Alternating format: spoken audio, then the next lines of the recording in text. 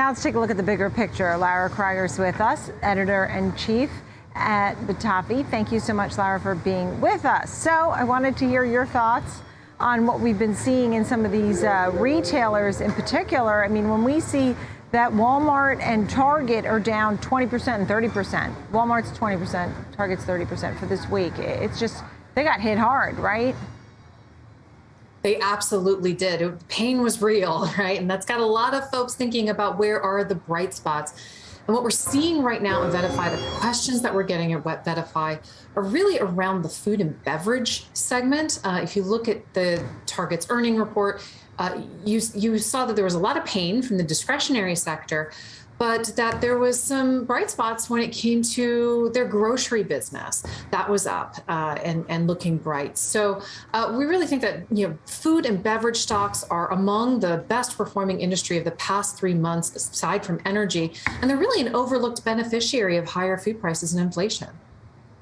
Yeah, and that was the trend. I actually had a conversation about this earlier today, that people were still spending, but just changing their habits some, looking to things that are more consumable, such as groceries, right? And moving away from things that are discretionary, apparel, electronics. What do you see going forward here? Where do you see some strength or weakness? Because, we have to watch this volatility and learn from it too.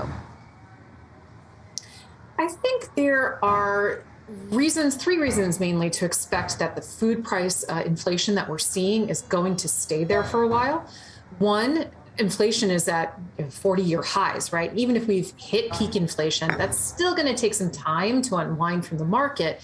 And when it does, it's going to stay possibly a higher level than it was before. Second, there's continued disruptions in the supply chain, including from extreme weather events, right? And then three, you've got geopolitical impacts on food security, including, war in Ukraine and India banning exports and so on. All that said, consumers still need to eat, right? You can't just not eat. So prices are going to stay high for some time. And to the point of, you got to eat, right? I mean, and that's true. You have some ETFs in the grocery business that may tie into maybe having some opportunities for investing. Tell me a little bit about that.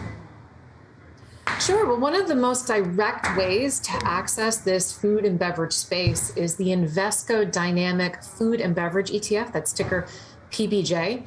And so that fund is holding 30 of the biggest food and beverage names, as well as some of the big grocery store stocks out there, like Kroger, like Weis Markets and Albertsons and so on. And if you think that grocery stores specifically are going to be a big beneficiary of rising food prices, well, then that's a portfolio exposure you're going to want. And we've seen that PBJ is one of the few sector ETFs that is in positive territory so far this year, even with all the slides and ups and downs that we've seen elsewhere in the markets.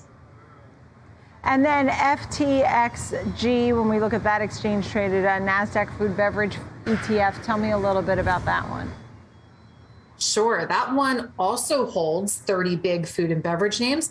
But the big difference here is that there generally aren't grocery stores in FTXG's portfolio. It's primarily food growers and manufacturers. So that ETF gets you closer to the farm. And the closer you are to the farm, the more exposure you're going to have to the underlying commodities markets and raw materials prices. And that's been good for FTXG so far this year. But it also does mean that you're more exposed to the volatility in those underlying markets as well.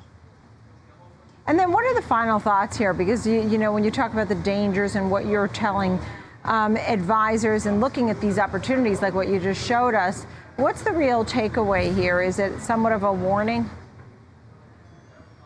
I think maybe, honestly, the story right now, I think, is consumer staples, right? I think that, with the upward pressure of inflation on food prices, that's not going away anytime soon.